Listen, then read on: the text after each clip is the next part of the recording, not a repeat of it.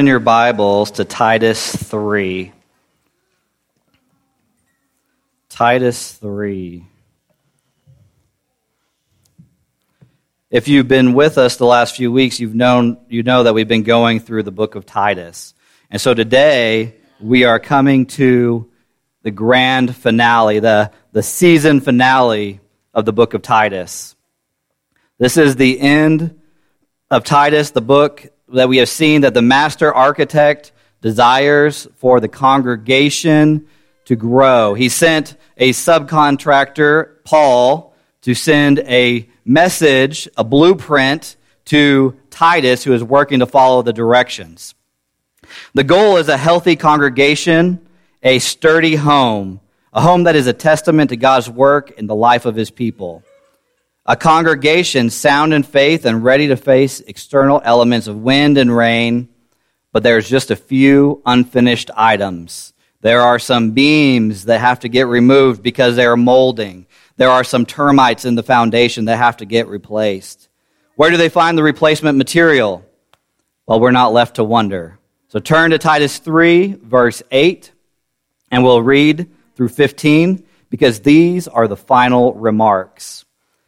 And Paul says to Titus this. He says, "The saying is trustworthy, and I want you to insist on these things, so that those who have believed in God may be careful to devote themselves to good works. These things are excellent and profitable for people, but avoid foolish controversies, genealogies, dissensions, and quarrels about the law, for they are unprofitable and worthless. For a person who stirs up division after warning him once and then twice, have nothing more to do with him, knowing that such a person is warped and sinful. He is self-condemned. Then when I send Artemas or Tychicus to you, do your best to come to me at Nicopolis, for I have decided to spend the winter there. Do your best to speed Zenas the lawyer and Apollos on their way. See that they lack nothing. And let our people learn to devote themselves to good works so as to help cases of urgent need and not be unfruitful.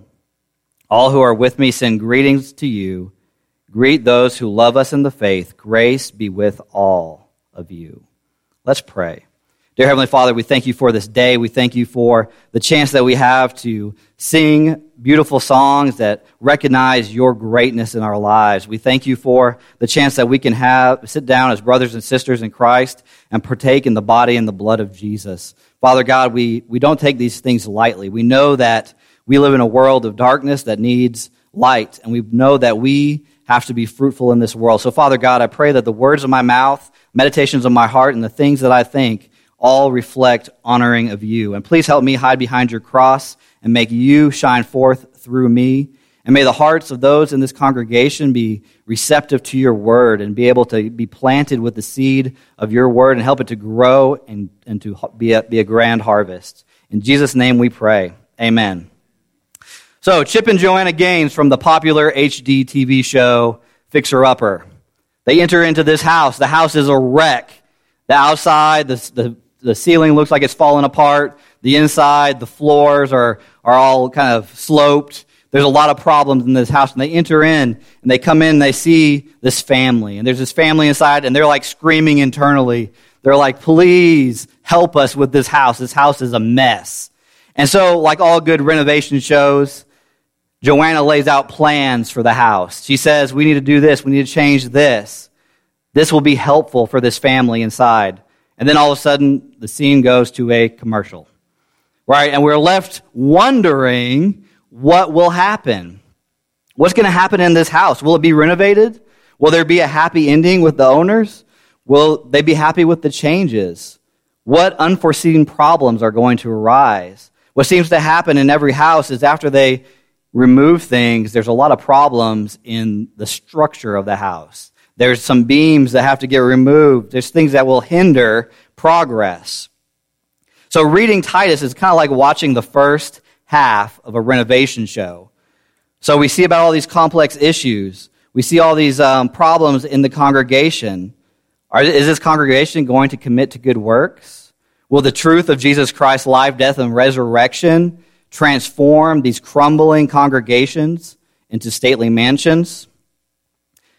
Well, we're going to leave that hanging for a minute. For most people, their favorite part of renovations is demolition day.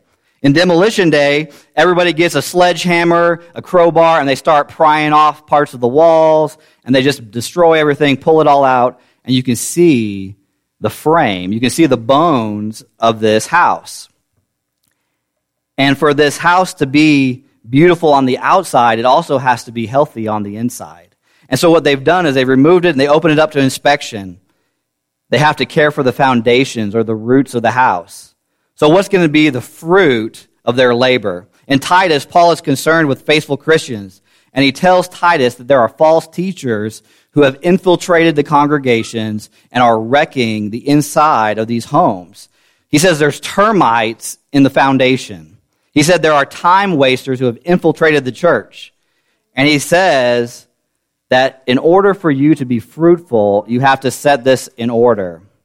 So remember, every member of a local church is a brick in the structure. We all have a spot in this construction. If you are not producing fruit, that is, you are not displaying the good works that Paul is talking about, you might have dead roots. But because of God's plan for the church, you must be fruitful. Because of God's plan for the church, you must be fruitful. So we see in verses 9 through 11, Paul highlights again who these people are and what to do with them. He identifies some hindrances to being fruitful and then some helps to fruitfulness. The people of God have to remove divisive ideas and divisive people.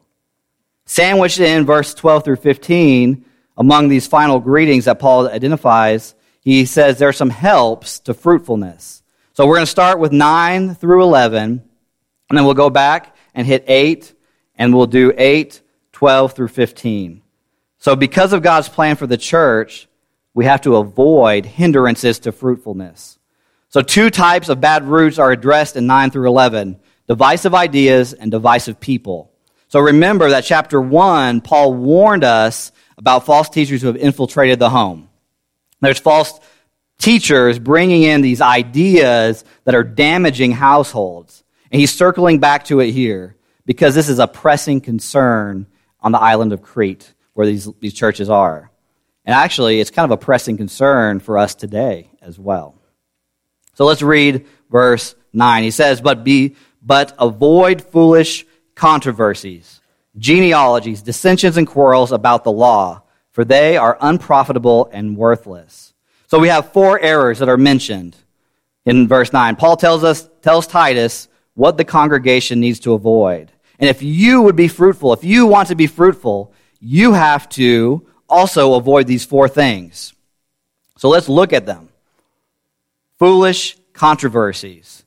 These are arguments about things that have no real purpose. These are arguments about things that really are just speculation. Something like this can get into a church and divide it from the inside. All of a sudden, somebody likes meatloaf more than they like bananas. I don't know. I'm just making up things now. But they like 2 different things, right? And what it does is it turns into a group who only like bananas and a group that only likes oranges. And what happens to a church? All of a sudden, now you have a church split, and you have a banana church and an orange church, right? It's silliness. It sounds silly, but that's what happens because they're arguing over foolish controversies. It's dividing something that's foolishness. And we see that Paul is very concerned about this because he talks about it in 1 Timothy, he talks about it in 2 Timothy, and he talks about it here in Titus. It's important that we don't separate the words foolish from controversies or foolishness from debates because it's foolish debates, not just controversies, not just debates, because some things are important to discuss and to argue over, but some things are not. And he's talking about foolish ones. Any controversy that does not pertain to the truth or foolish contending that consumes so much of our times and our lives that it becomes endless and worthless. Paul says that it's a time waster. And then we have genealogies. The Jews were very concerned with genealogies for good reason. Because if you could not identify your genealogy in your Jewish background, you weren't part of the tribes of Israel. And if you read in the Old Testament, some Levites tried to come and become priests, and they couldn't prove their genealogy. So it's important that they knew their genealogy. But what Paul is talking about here is something a little bit different. And he talks about it also in 1 Timothy 1:4.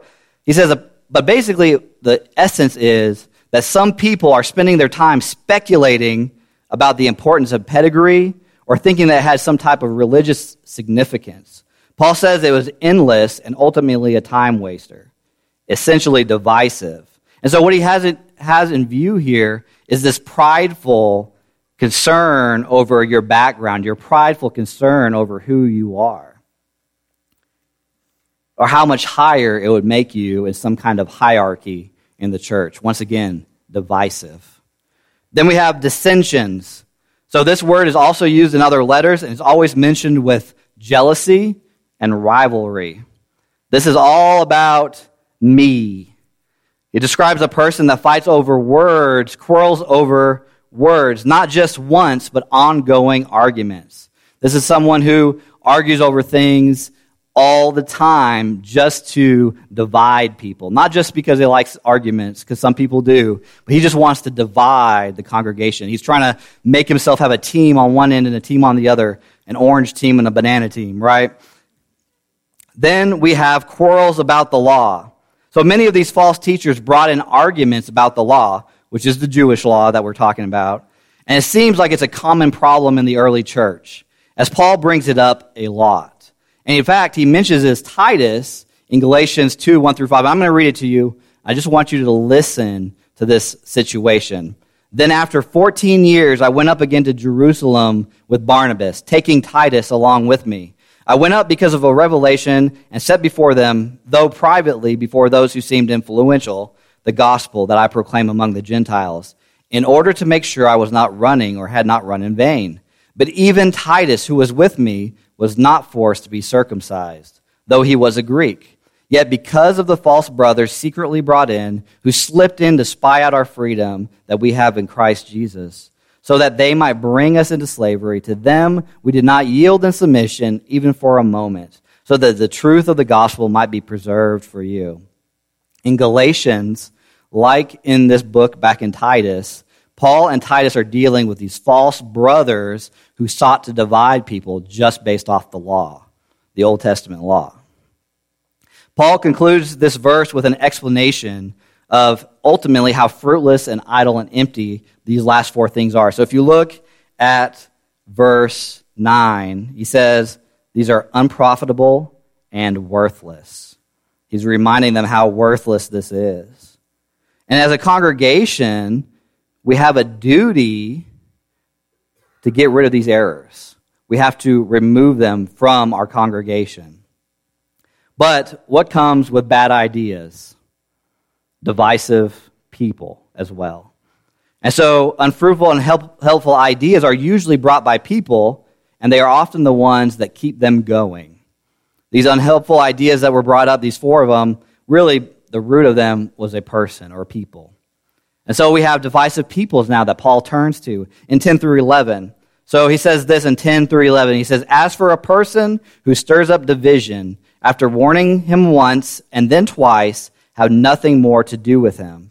Knowing that such a person is warped and sinful, he is self-condemned. Now, this is a threefold process that's also outlined in Matthew 18, and it's what's called church discipline. So you can't only cut out the offending ideas, but you have to cut out the roots as well. In order for a church to be fruitful, it has to protect itself from false teaching and divisive people. A person that is trying to divide the congregation is to be removed from that congregation. Now, remember that the ultimate goal in church discipline is reconciliation. And there's a reason why Paul is being very harsh here, and it sounds very harsh to our modern ears. So the first step is admonishment.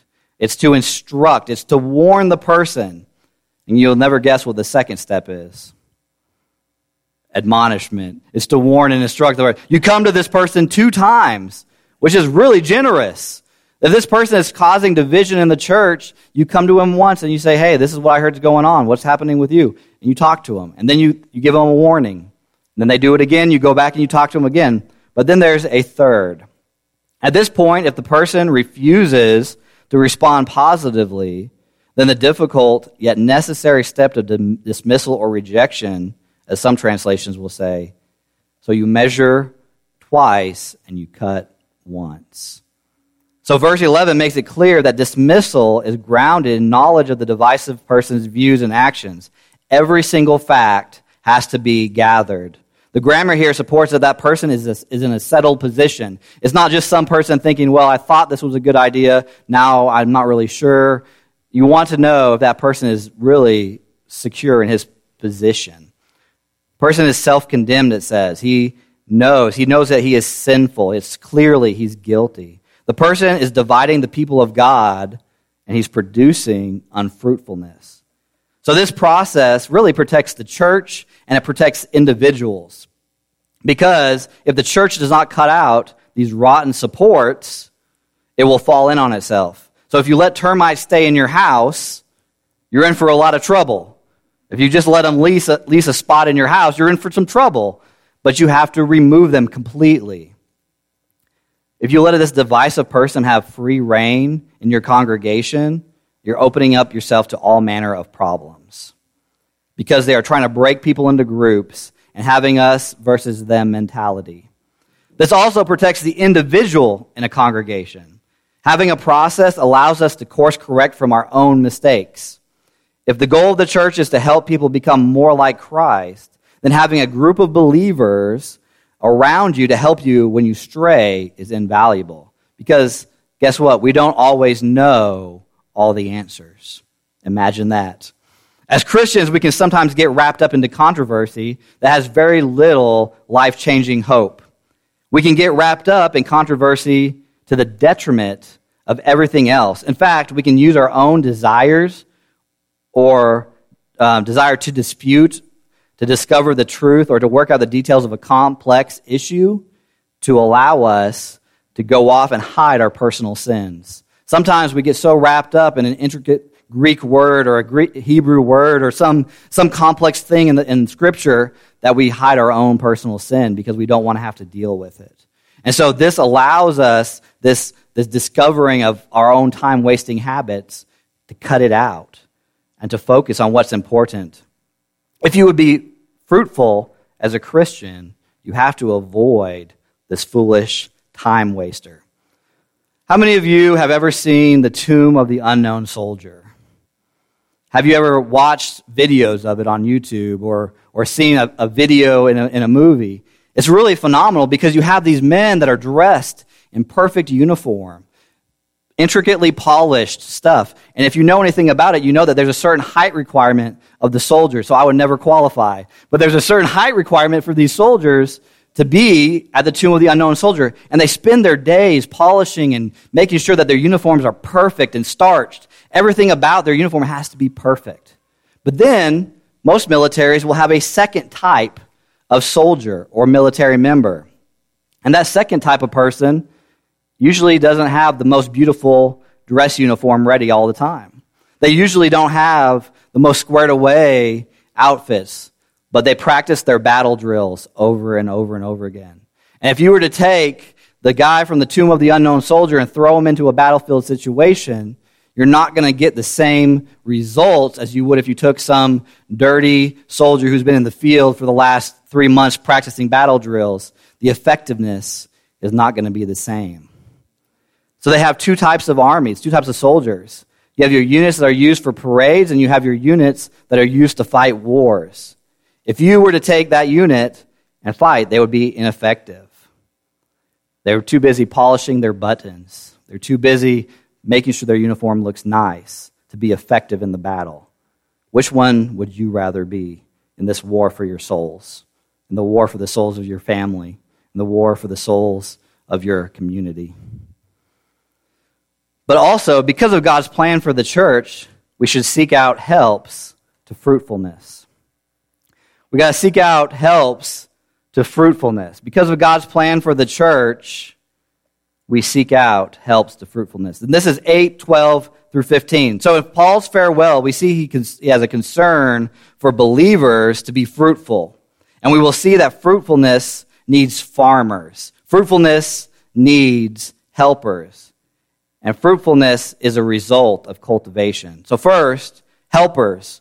There needs to be helpers. So let's look at verse 12. Paul mentions that he will send Artemas or Tychicus to relieve Titus so that he can go meet with Paul. Now, we don't know very much about Artemas, but we do hear about Tychicus in Acts 20 through 4. Isn't that a cool name, Tychicus, by the way?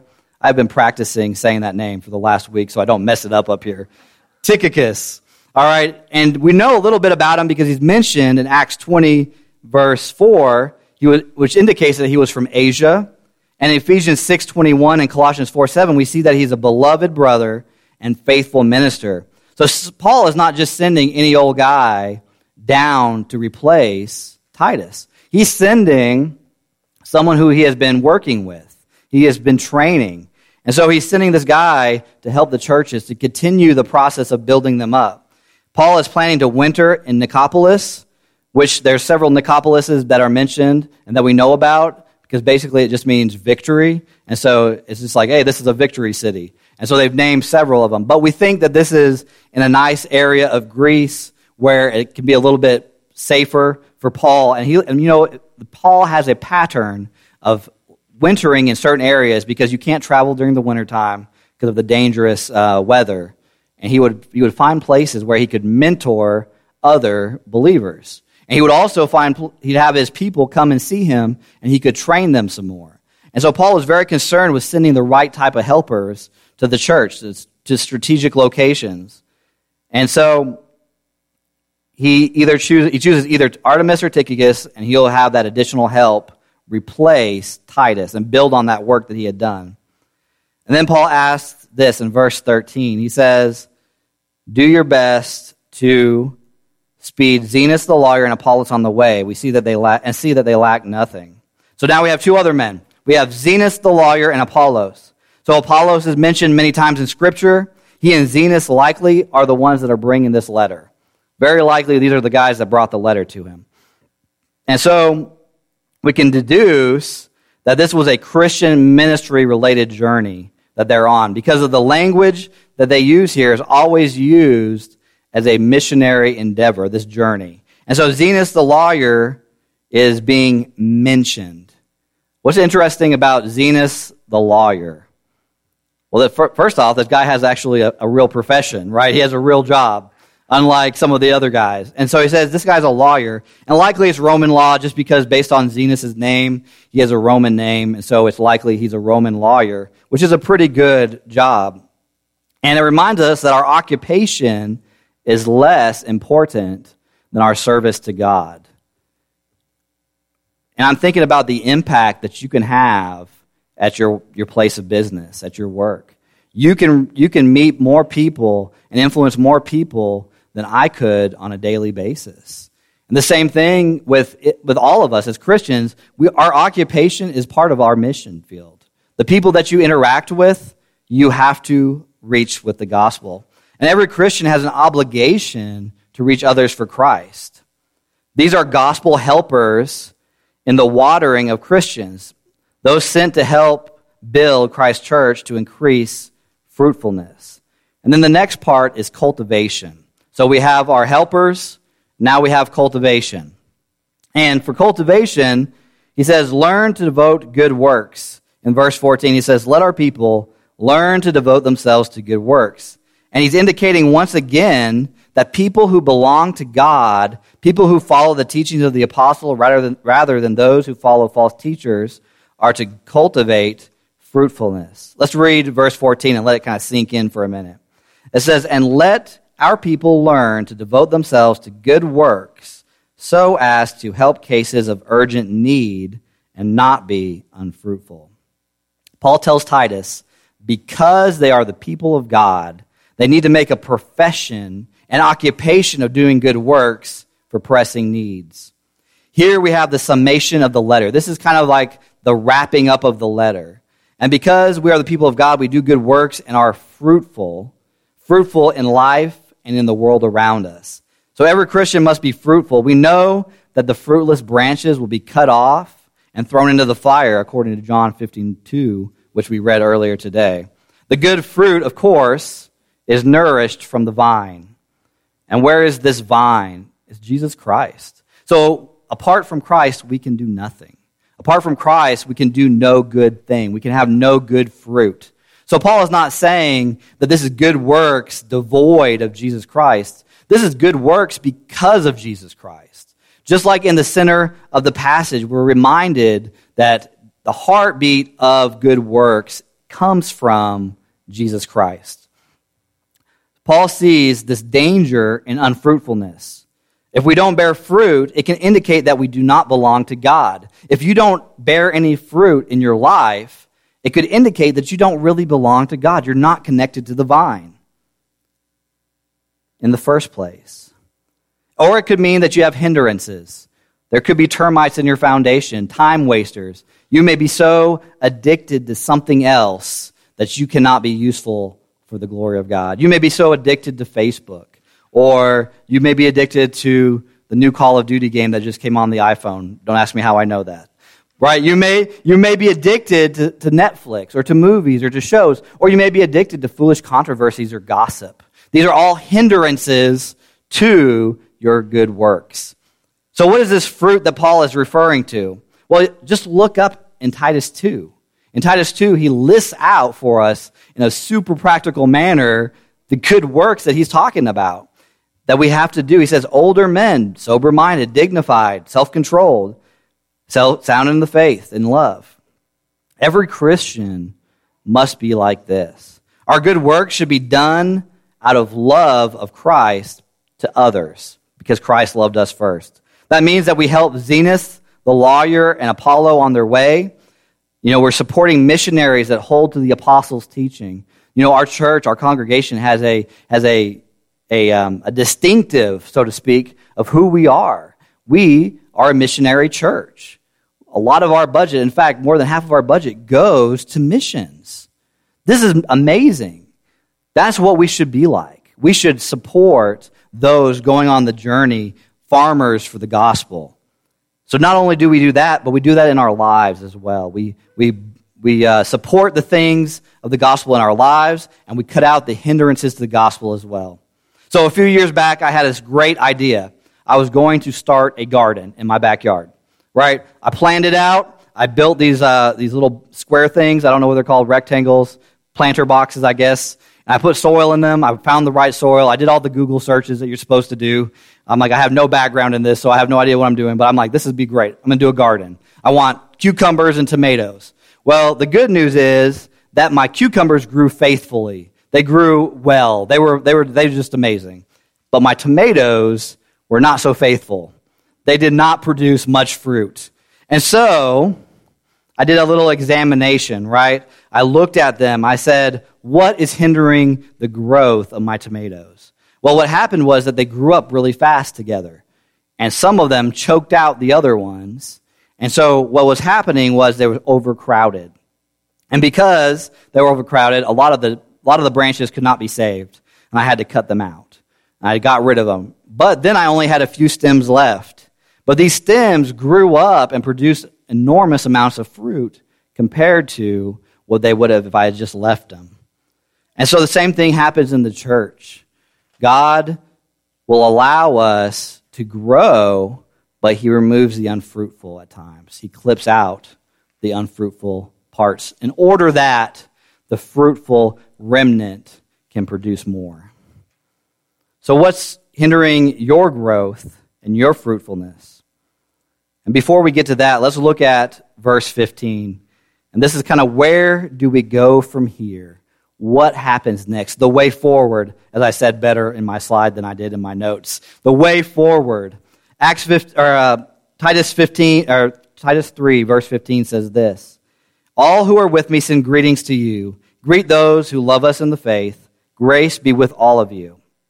And this grace that he's referring to is the grace which issues from the Father and the Son, which we learned about in chapter 1, verse 4, which made its historical epiphany or arrival in Christ in chapter 2, verse 11, and by which we have been justified in chapter 3, verse 7.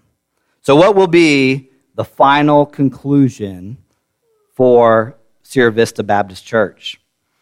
What will be the final conclusion for you. What will your life be characterized by? What fruit are you producing? If you're not producing any fruit right now, what is hindering you? What is choking the soil of your heart to keep you from producing fruit? It could be that you're not connected to the vine, or it could be that you're connected to something worthless that's not producing any joy. And as we have seen in the book of Titus, it's full of practical guidance for us. And Christians must live in an unchristian world in a fruitful manner. So it's kind of sad for me to say farewell to our sermon series on Titus. You know, you can always go back and watch the reruns online. You can watch the old sermon notes on this. But it's interesting that we dug up such interesting truth here. So when Chip and Joanna Gaines, they finished working on a house, what do? Well, they print out this big photo of what what the house used to look like. And they have it there, and it's this big banner. I mean, it's bigger than our Do This in Remembrance of Me banners. I mean, it's huge. And they have them on wheels, and what they do is they'll open it up and have the family on the other side, and they'll see this revealing of this new house. And so the picture is of the old house, and you're staring at this old house, and the owners stand in front of the picture and wait for Chip and Joanna to pull it apart, and they pull it open and see what this new house looks like, what the fruit of their labors were. So when Chip and Joanna open this up, it's also my prayer that when we get to the point in our lives where we pierce the veil from this life into the next, that you will see clearly the fruits of your labor. Will you be ashamed that you did not cultivate more fruit in your life? Will you be able to stand in front of the Lord at the last day and say, "Well done, good and faithful servant"? We will only know in the next life what our fruit does. So my prayer for you is that you would show today that you are saved. Not tomorrow, not next week, not when things slow down, not when the kids are out of the home, but today you must bear much fruit. And with God's help, we can. Let's pray. Heavenly Father, we thank you for your word. What a joy it is to study it and to read it and to be able to hear what you would have us say, or hear what you would say to us today from your word. God, we're thankful for the ones that came before us, who faithfully lifted up Scripture and brought it forward so that we also can hold on to this faith that was once and all for all delivered to the saints. Pray that we take this truth and move it into our lives and share it with those around us this coming week. Father God, don't let us delay. Give us opportunities to be fruitful through the gospel sharing, through caring for one another and their needs. And all these things we ask in the beautiful name of Jesus Christ. Amen.